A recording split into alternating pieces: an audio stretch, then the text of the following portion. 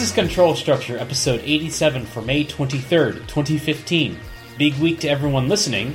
Before we get started, this show does have show notes. Please visit thenexus.tv/CS87 to see them. I am one of your hosts, Andrew Bailey, and this is my other host, Stephen Orvis. Hi, Andrew. Hi, Steve. How you doing? I'm doing good. How are you?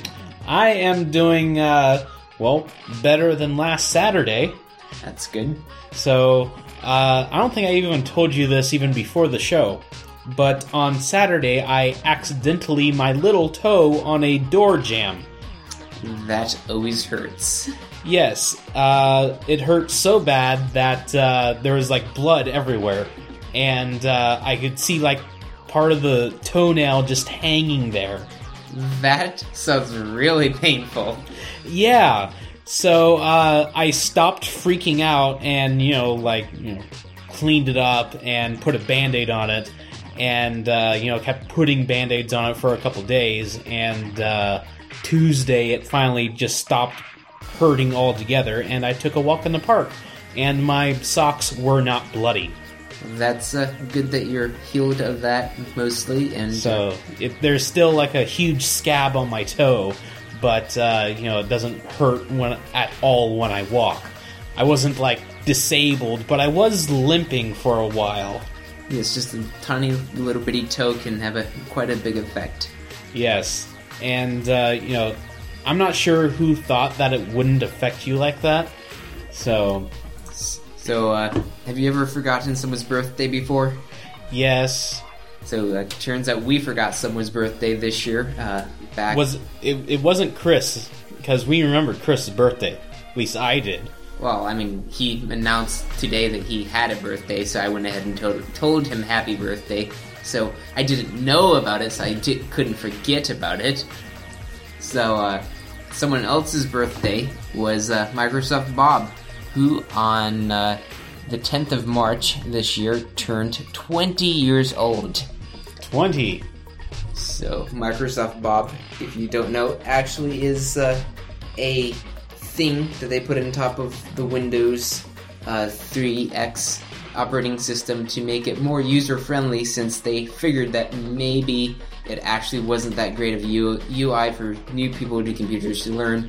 So they thought having this cartoon-like world that you can live in and click on, like a calendar or your account book and various things like that, might be useful to people. Stand by for garbage collection. Is he gonna back up? He hasn't backed up for a long time. I think yesterday it was stuck on. Backed up? Yeah, he came this way instead of going away. I see. So he probably backed up because of you. Uh-oh. You're so special. Yes. So, anyways, Microsoft Bob. He's quite famous for not being good at all. It's heard, as I recall, that after the third failed login attempt with your password, he would hopefully offer you the password just to help you out. And but it's interesting, though, how he's affected it, because the dog actually was the dog in Windows XP. When you did a search, there'd be this dog that you could pick, and he'd scratch on the ground and sniff and stuff while the computer was searching for the files. So interestingly, that I remember that dog. Yes, it was kind of a fun dog to watch. It gave you something to do. So it was interesting that dog came through. And actually, I was trying to find the there we go. Is talking in the article about that Bob was kind of a social interface. And it was tying that up with how in Windows 10 now they actually are trying to do this personalized assistant, whom I've already forgotten the name of. Cortana. Cortana, there we go. Cortana, which is like this circle thing that spins and stuff. And so the concepts Microsoft was trying to do then, they're trying to do again, but in a different way, it seems. Because we'll see.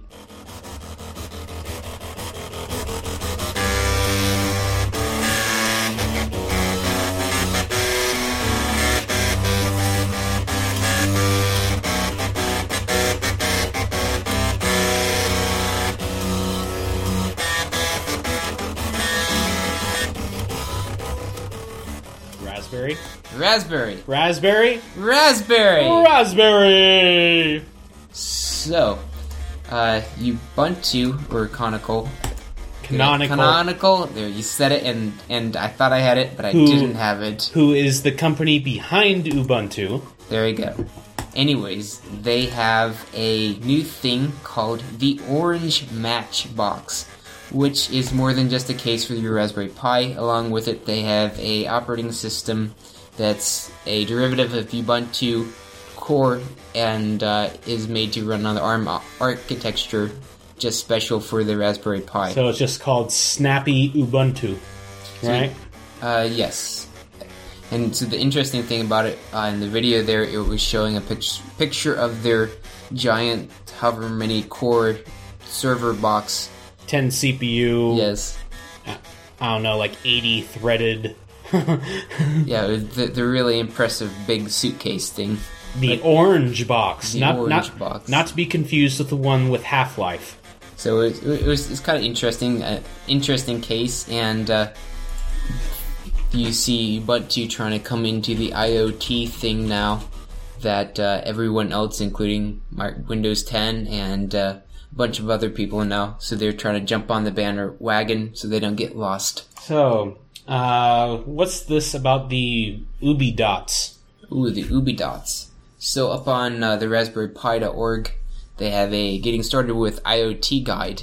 And on there they talk about two things, the UbiDots and the ThingBox. And the ThingBox is software that runs on your Pi that when you first turn it on, it hosts a website on your Pi, and you can go to it, and it has options to like configure your Pi, like the Wi-Fi or whatever. And then also kind of the meat of what it is through the web interface, you can draw like a the best way I can describe it is like a Windows workflow style diagram thing of stuff you want your Pi to do, and you can interact with those pins, and within like the different elements you can write code and have it actually do stuff. And so you can couple that with the UbiDots, which is a site that collects data for IoT stuff. And IoT, I was making sure I had the acronym right there for IoT stuff, and also helps to analyze it or even send it back to some caller through their API. Anyways, so the ThingBox, you set it up and get like the key from the UbiDots, and then you send your data up to it, and then you see it up there on the UbiDots. So I think this has a lot of usefulness to it because... And just as a side note, IoT means Internet of Things. It's the hot new crap going around. So yes, we have a lot of IoT stuff this specific podcast too. At least in this segment. In this segment, which might be because it's in the Raspberry Pi segment.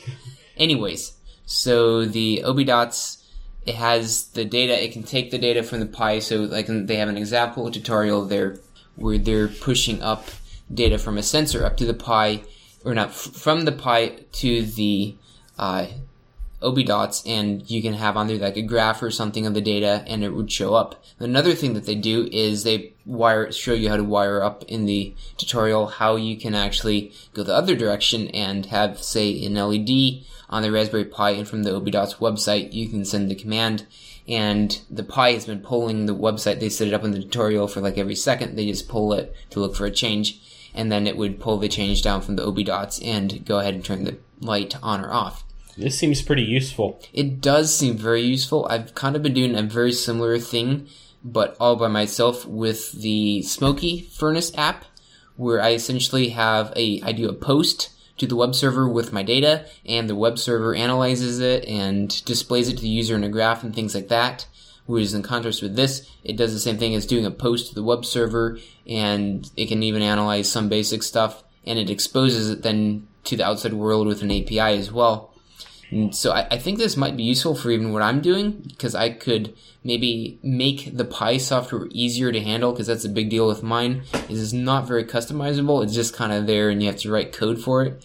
Instead, you can have maybe something a little more dynamic and send it up to there, and at least have the data stored away someplace, and then you can worry about maybe making a UI that plugs into that API and pulls the data down and analyzes it, or just displays it. Maybe I can make an Android app instead, or something else. It seems very useful just to manage the data that's coming in.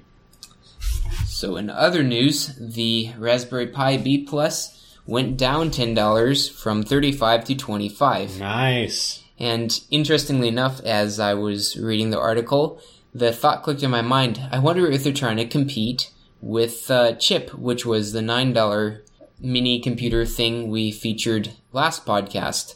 And turns out towards the bottom of the article, they said one of the popular speculations for the reason of the price reduction is a device called Chip, a very popular project by the Next Thing Co. with a starting price of just $9. So evidently I wasn't the only person that thought that. And the IoT thing is heating up lately, so perhaps they figure they better make it attractive. Even in the past, we were talking about this before the show, in the past we've seen them drop the price down of older Pi models, and the B Plus no longer is the latest and greatest, so perhaps it was just a planned thing. Yeah, so, well, no, I don't actually have a B Plus, I have a B, so... I'm still probably going to get one of the Pi 2s one of these days, just because it's... definitely. Yeah, probably maybe try the Windows 10, even though it sounds really annoying that I have to have a VM of Windows 10 to install Windows 10 on the Pi. That to me is really annoying. But try that and maybe give the snappy Ubuntu thing out a try too. That might be kind of neat to try. Okay, so let's move on to something a little bit higher power, I guess, and talk about AMD. Yeah, they're not quite the most powerful kid on the block, but, you know, they're trying something out.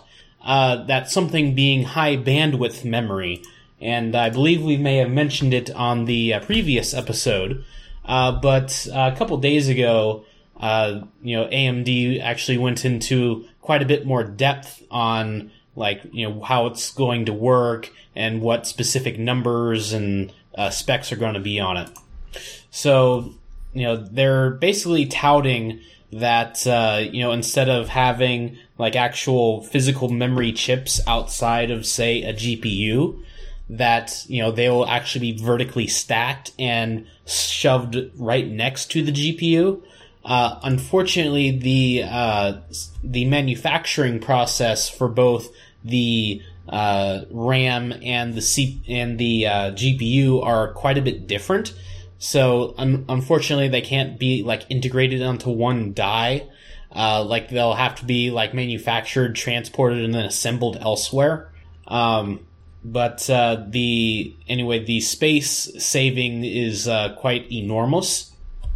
So, imagine, having, two GPUs on one video card and not have it be 12 inches long. Let's see, they also touted the massive increase in, efficiency, for power at least. Apparently, for the same amount of RAM, it'll only be about a third as much of power. So that ties in nicely with the idea you just presented of putting multiple on one card. If we just saved on power, we can add more to our system and not impact the amount of power we're using. So the only drawback to this is that, at least for the first generation of GPUs that will be using this, it'll only have a maximum of 4 gigabytes of RAM. And, you might be, scratching your head, hey, isn't most high-end cards now 4 gigabytes? Well, yeah, but, we're talking about, the next generation, the future. But it turns out that AMD doesn't really have that great of memory usage optimization for the video cards, so there's room for improvement there. So you're saying, software-wise, they don't do good as far as using the memory? Yeah, the memory management isn't as great. So, hopefully, after this gets out for a couple of months, they'll release a driver that, allows you to shove, better textures on there, for instance.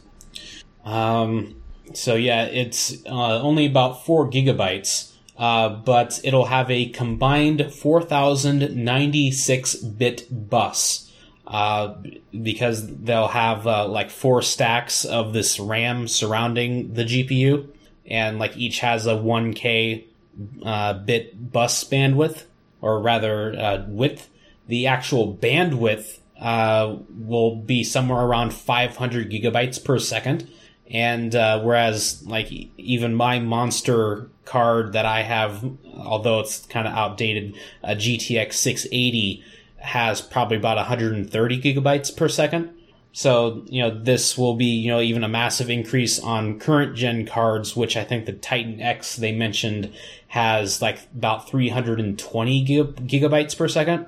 So that is a really big increase there of speed for you. Indeed.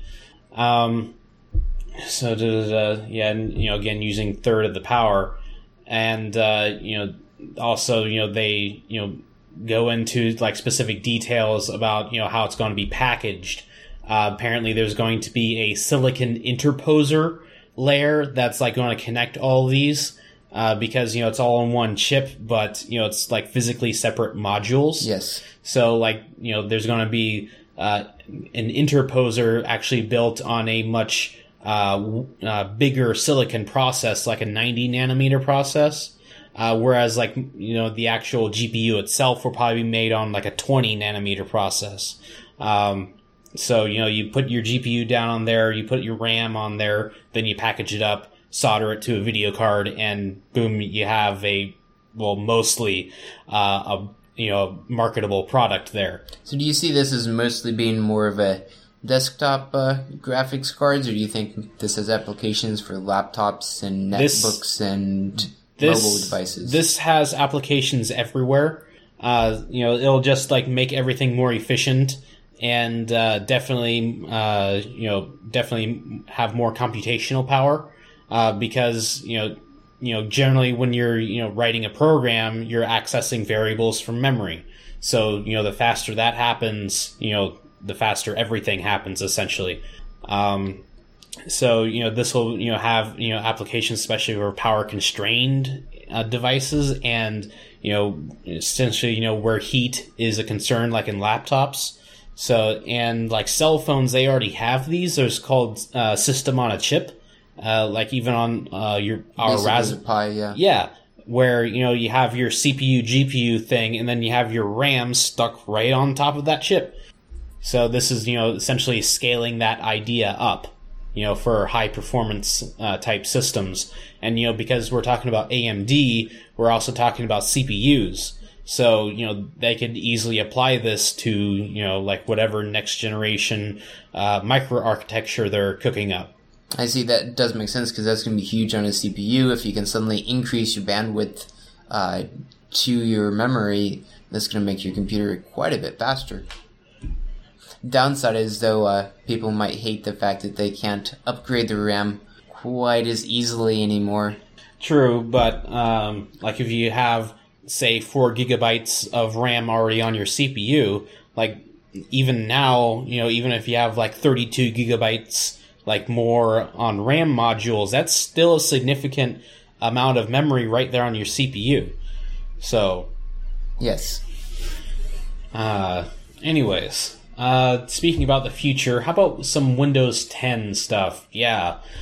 So, hey, you use Linux. Yes, I do. How awesome is apt-get? It's really nice when you're reading about some program on the internet or something. They just say, oh, just install it. So you fire up the terminal and you say sudo apt-get install whatever. Name. Yes. And press enter. And it says, do you want to install it? And these dependencies that you need. And you say, yes, please, and it does it for you. Yes, and it all does it generally flawlessly. Yes, most of the time it is flawless in how it does it. It is very smart about it. So apparently Windows 10 will have that too. So yeah, it's essentially built on PowerShell, and it apparently will actually work with like already out there software installation packages, like MSI files. Like you see those everywhere. Yes. So it was just popped into my mind just as we were talking about it. If you're developing for Microsoft stuff in Visual Studio, we do already have the concept of the package managing with NuGet. You have like your third-party dependencies. You can just say there's a command line for it. Actually, you can use, or you can use the UI and it install stuff and just get it. So they're extending that concept. Microsoft is kind of on board already with it.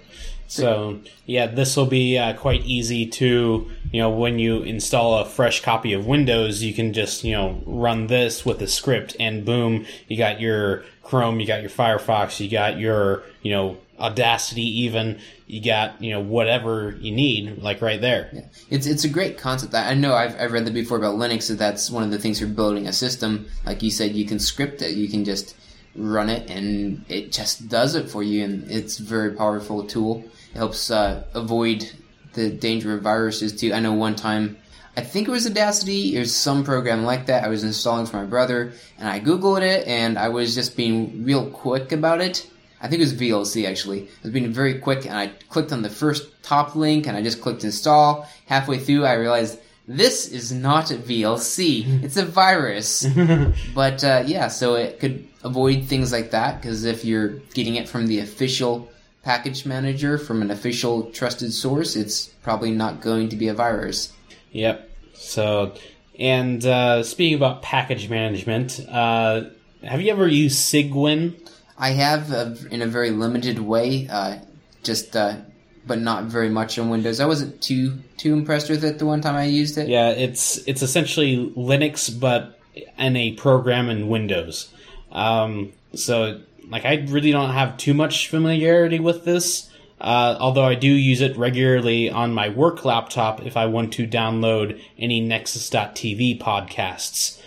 Because apparently my laptop does not like me running PowerShell and any number of random programs. It's not like any kind of policy thing. It's just that some library inside is broken. And between that and the fact that it's a 32-bit system running on 4 gigs of RAM, I'm really tempted to just wipe it all, install 64-bit on there just for another 500 megabytes of RAM. Sometimes just a bit of RAM can make a very big difference in computers. I remember once we had a Windows 98 machine, and it only had 64 megabytes, and when you played DVDs, it kind of would have just a bit of a stutter to them. Well, when we upgraded that to have 128 megabytes, it played DVDs smooth as silk. So, anyway, let's talk about Backblaze for a while. You remember them? Yes. They are the International Backup Awareness Day company. Well, a Backup Awareness Day company. So they are a cloud backup service provider. So they have thousands of hard drives running all the time. And every so often they'll release a report on their hard drive failures and actually split it out by model and brand and everything. So they just did that this week, and you can pretty much examine it all here. They actually break it out also by quarter. So if you have a Seagate Barracuda 3 terabyte drive, has a pretty bad failure rate and increasing over the past year or so. So now I was trying to find that one. I recognized it, and I thought, is this the one? No, that's the 1.5 terabyte. Okay. If you scroll down further, a lot, you'll see it broken out by actual and down quarter. Here? Yeah, there you go. See, I was looking at the other chart, and it was saying that the one Seagate Barracuda drive had gone for 5 years on average, which was higher than all the other ones. So yeah, I was looking at the wrong one then. Yeah, the Seagate Barracuda 1.5 terabyte is a constant 20-25% failure rate. So, if you have one of those, I'm surprised if you're still running it. So, let's see, they also are running Seagate Barracuda XT 4 terabyte, which, let's see, I don't think the next one there, they have mentioned the Seagate Desktop 4 terabyte. Let's see, combined, I think I might actually have 4 of those. 1 on my server and 3 in external drives. So, those I use for, one in my server, then external to back it up, and then I swap it between several other locations. So, yeah. Let's see. There's no other, surprising thing here. As always, the Hitachi drives do fantastic. So, and like they're also experimenting with the higher capacity drives, the 5 and 6 terabytes. So, which apparently they're just experimenting with. So they don't actually have much data on those. But yeah, it's definitely something to keep an eye on. So let's talk about Rust for a while. This is I am informed that one of our listeners actually named their cat after this programming language. But Rust has finally turned version 1.0. So they actually think it's stable enough to actually get out there for everyone to use. So what this is a systems programming language, something like C, C++, stuff like that. So the idea about this is that it's, one of its interesting features is that it separates out, code that is guaranteed to be safe to run and code that is not so much. Code that might cause like some, like a seg fault or something really tricky and low level like that. So like you can have a code base that 30% of it is unsafe code, which might sound scary, but like it guarantees that like the other 70% will not have a specific set of problems with it. So are you talking about just like this code handles exceptions well, or are you saying like unsafe meaning like I was thinking I think I've seen in Java before when I was doing something you can call like an unmanaged library and that's like considered unsafe because you're just something like giving that. it to somebody else to do. Something like that, yes. So like it won't have like a certain class of like memory issues or something. So it seems to be kind of interesting like that. So let's talk about something that's actually built with Rust, which sounds kind of nasty. But Servo is coming along. They actually have a spreadsheet of like all their CSS properties that they support, and it's continually undergoing heavy development, and like they actually want to use this in Firefox OS, like as the default renderer there. There we go. So that's the question I was going to ask: is if the Rust was more of a low level thing, why is Mozilla using it? That makes sense. So they're actually, it's not really for their browser at all. It's just all for their OS. Yeah. So Servo is a very multi-threaded browser, web browser renderer. And they're actually, talking here about actually making the browser Chrome, actually built with this, which, seems fairly reasonable to do. Because you're, it's, simply, reusing what you have.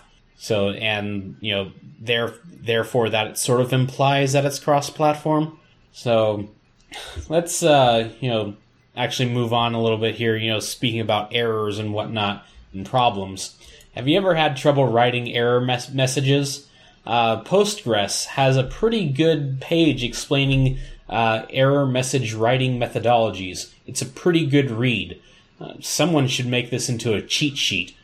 So I found just off the top one message, or the one sentence that stood out was it says the primary message should be short, factual, and avoid reference to implementation details such as specific function names, which developers tend to like doing sometimes. They very wordy and they like telling how it works because it makes sense to them. But to some users someplace, they don't want to know. They want to know how to fix it.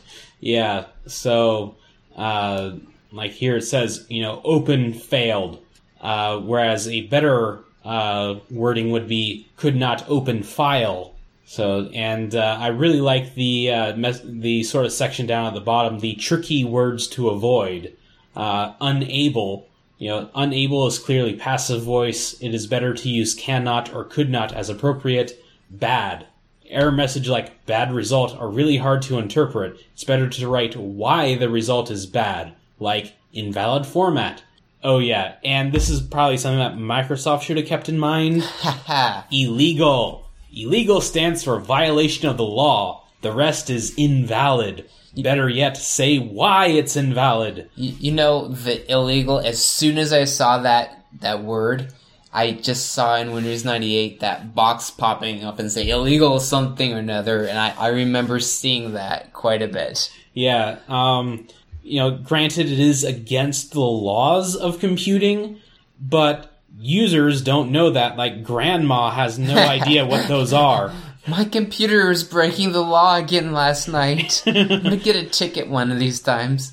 Let's see, then it says, try to avoid unknown, consider error, unknown response. If you don't know what the response is, how do you know it's erroneous? Unrecognized is a better choice. Find versus exists. If the program uses a non-trivial algorithm to locate something and that algorithm fails, it is fair to say you could not find something. If, on the other hand, the expected location of a resource is known, but the program cannot access it, then it is safe to say that the resource does not exist. And then it distinguishes may, can, and might, and also avoid contractions. So I was just jumping back to the finds versus exists. It seems like the difference was exists is very specific and you're sure, whereas finds a little bit more vague, leaving open the possibility that maybe it's there, but it just didn't know where to look. Yeah, like if you give like a directory and file path, you could say that it doesn't exist. Like, hey, you gave me a path to somewhere specific, it's not there. It doesn't exist. So, yeah, very useful. So, we haven't talked about a security vulnerability for a while, and it's about time that something happened. What happened was a log jam. So, if you were, did you actually take you actually took a course on cryptography, right? I did take a course in cryptology. So, did you actually get into the specific ciphers and legality of encryption? The legality, pretty much what we learned about was the guy that couldn't export his thing, so he printed a book and mailed it, and then it was okay. So before that actually got established, that there are things called export ciphers. These were deliberately weakened with shorter keys. I think it was down to 40-bit or maybe 56-bit or something. And so those were ones that were allowed because they're weaker because the government figured they could crack them. Well, they were considered munitions at that point. So those are the export grade cryptography. So apparently a attack has been figured out using these, in that, servers, lying around the internet, someone could man in the middle the handshake, and the man in the middle could tell the server to, use the export cipher. That would be passed back to the man in the middle. The man in the middle would relay that back to the client as just the regular cipher suite. But it would just be using a shorter key, but the client would just think that, the server was deliberately using that and would not complain about it. So, and this blog post on Cloudflare, pretty much illustrates all of, the important steps behind this. But what I really like is this pretty infographic and explanations about how specific key exchanges and cipher suites work.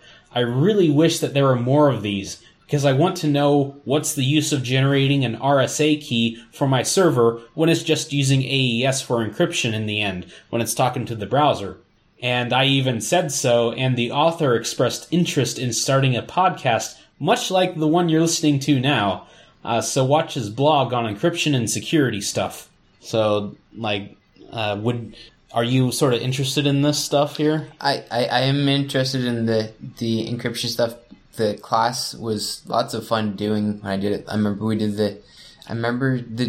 the math for the Diffie-Hellman. We did something with that, and then we did one round of the DES by hand, which was really painful. It was fun to do though. It's good to know how this stuff works under the hood, because then you can understand bigger problems of how people can leverage it to their advantage. So Jason Scott, he's an archivist now at I believe it's archive.org. He wants all of your AOL CDs. like if you have any of those lying around. So he figures that these are actually pieces of history. Since at some point, like half of all CDs in the world were AOL CDs that they would just send out all the time. So but apparently there's not a very good archive of these. So of course they sent out like I'm not sure hundreds of individual versions of these, and with all the bundled crapware, if you can call it that. These are essentially time capsules of what was going on. So he asks you to create ISOs of these and actually scan the actual physical packaging, and if you want to, you can go ahead and send it to him at the Internet Archive. So it's interesting. I was reading the article just about how many discs AOL sent out and things like that, and it was saying he says since the average subscriber, it says AOL's goal was to spend 10% of lifetime revenue to get a new subscriber. He says that since the average subscriber life was around 25 months and revenue was $350 off each of these users, so he guessed they probably spent $35 per user on things such as these discs. So I guess $35 could buy a lot of shipping and mailing and discs. Yeah. So that's like millions and millions, maybe a few billion of these. He's saying that the discs helped the AOL grow quite a significant amount. Yeah, at some point they had 22 million subscribers. So that's definitely significant. So now I was looking in the original link, the Jason Scott's page. He said that half of all manufactured CDs in the world had an AOL logo on them. I was trying to find the place in the article he linked to where he was actually asserting that. Maybe that's more of an underground thing, or maybe he got it from some other place. It must be. But it's an interesting concept if that's true, because I assume he's including every single CD that was ever made, and that sounds way too impressive. Maybe for a month or two. So, anyways, let's talk about solid-state drives, and let's not stop talking about CDs. So, solid-state drives, they're like the preferred storage medium, I guess, now. So, Tech took a tour of OCZ's factory, and, it's complicated that, they're not an independent company, they're owned by Toshiba, and when they got bought, they sold this factory to some other company that actually makes SSDs for other companies now. But never mind that, because this factory is kind of cool and how it's all manufactured and whatnot. It starts out with the the cutting of the PCB, the circuit board in there, and the placement of surface components like resistors. And then, you put on the controller and the other chips, and also goes into burn-in type testing. Apparently, each drive is written over 8 times and, verified. So, they're fairly confident that it works. So that sounds like kind of impressive QA there. You write over it and you test it. You're making sure each gate is flipping on and off for you and such. So, and let's see, that the 8 times is every disc that leaves the factory, but, every once in a while they'll take some out and actually, test them even more to, verify that they're meeting their, mean time between failure ratings. And all the while they're also, checking, are these, the speed that we market them as, so they're continually doing quality testing. And apparently, for OCZ, this is a significant improvement, from what they were doing before. So, and they also do a drop test, since they, package these, in boxes of 10. And, they, want to drop these for durability. They're SSDs. They're not hard drives. They don't have any moving parts, for them to, slide around. So, they also, drop them just, hey, just to, and then apparently, assumingly, they would also test after that. Yes, they can be dropped just fine. Just don't run them after. Everything can be airdroppable at least once. That's correct.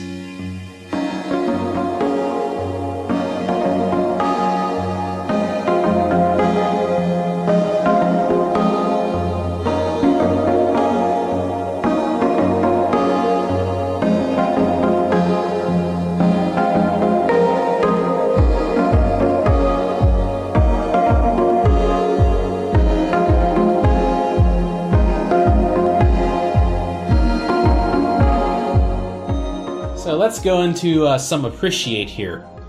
So, you actually didn't notice it, aside from it being on the wall now. But after I stubbed my toe, I spent an hour setting up my new router. And then I spent another 2 hours figuring out why Linux wouldn't talk to it, but that's a slightly different issue. So I threw out my old router because, every so often you'll see, or at least I will see a report about vulnerability on the actual home routers. They can be actually recruited as part of a botnet.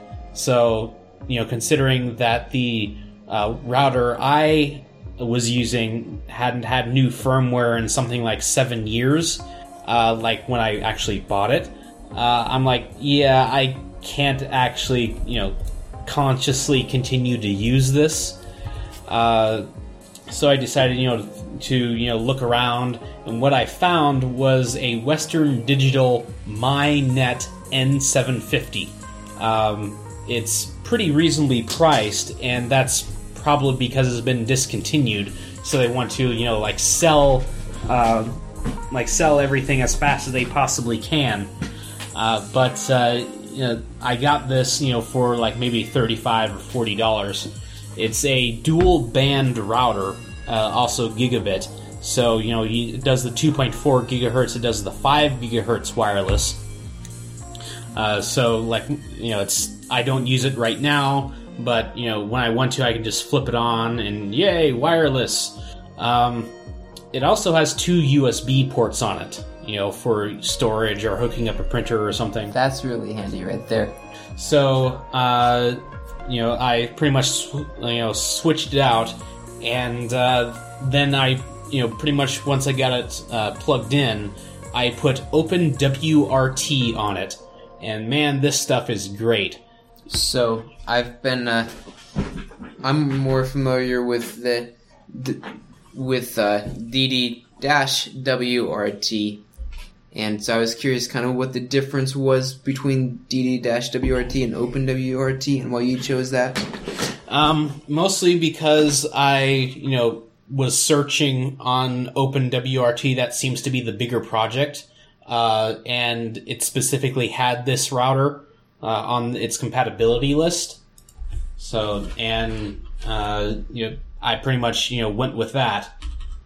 So let's look up DD-WRT. Apparently Wikipedia says the last stable release was in 2008. Oh, so they actually stopped development on it. Interesting. Yeah. So did is the OpenWRT, is that continued in development? Oh yeah.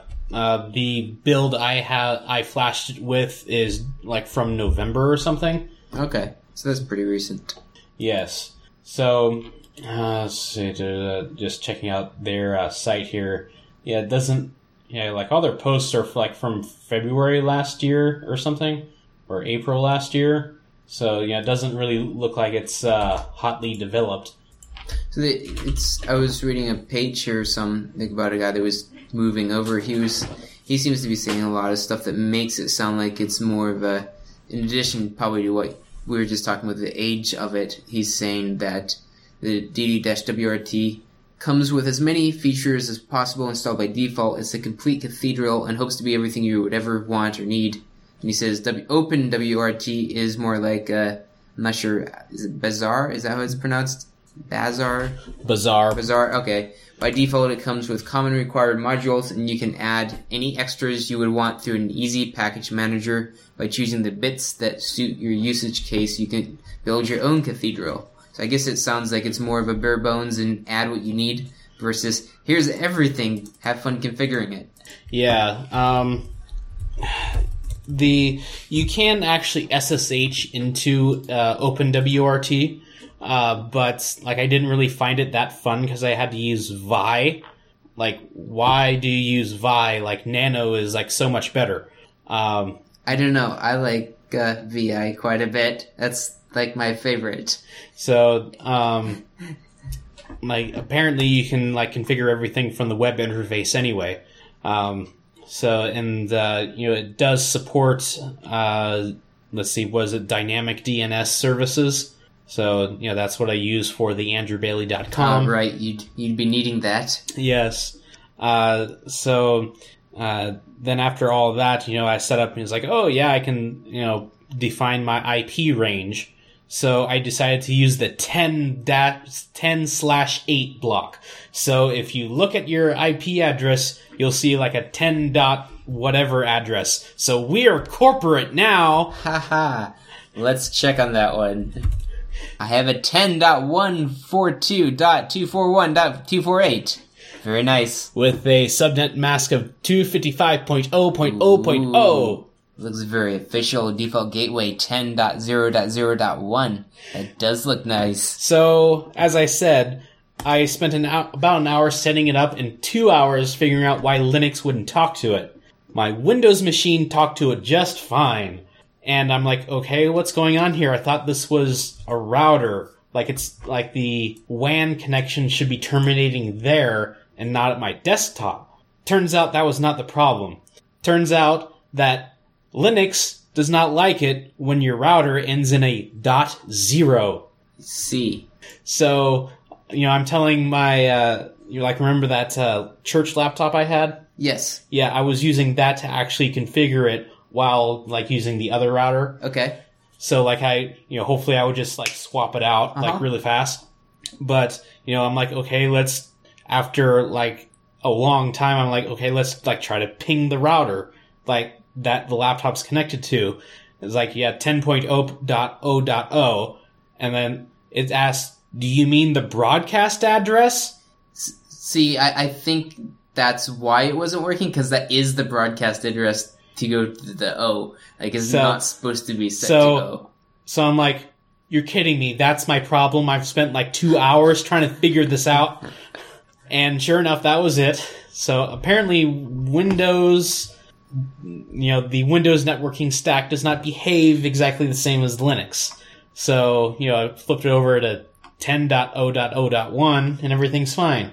So, I want to choose, with such a wide block of a /8 block, you can, have fun with your IP addresses. 192.168, that's quaint, and it takes a long time to type. So I don't want to do that anymore.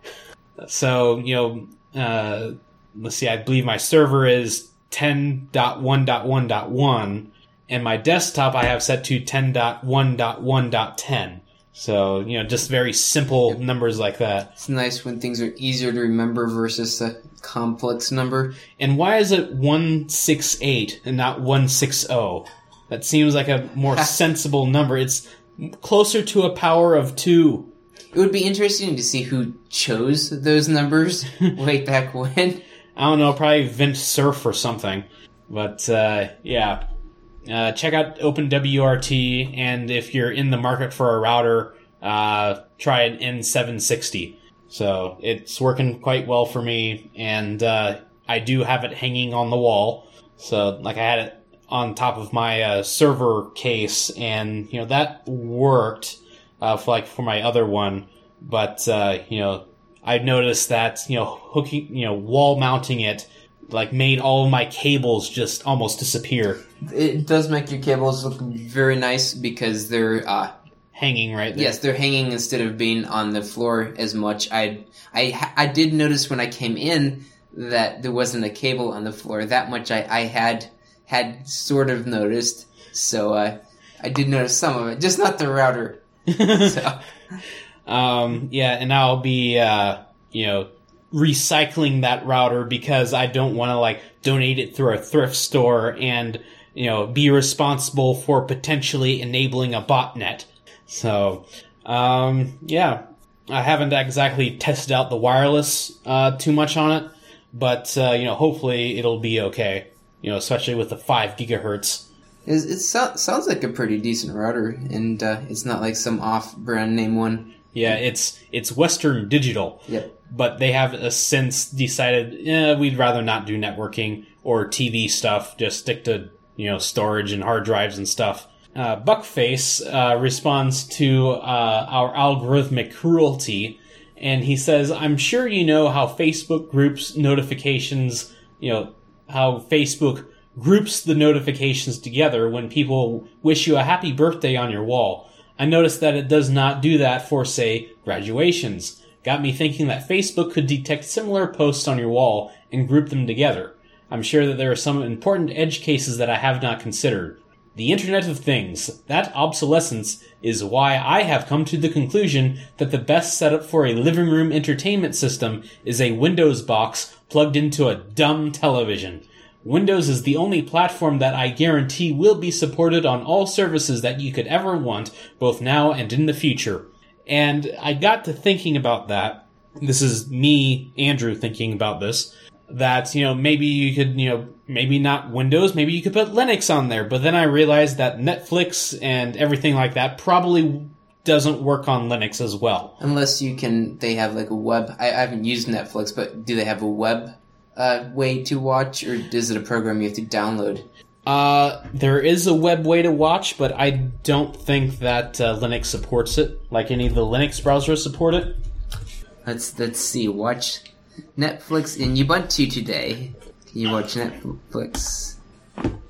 So, but, again, Windows is the primary consumer operating system, so yes, I'd be inclined to agree that, Windows would guarantee run everything.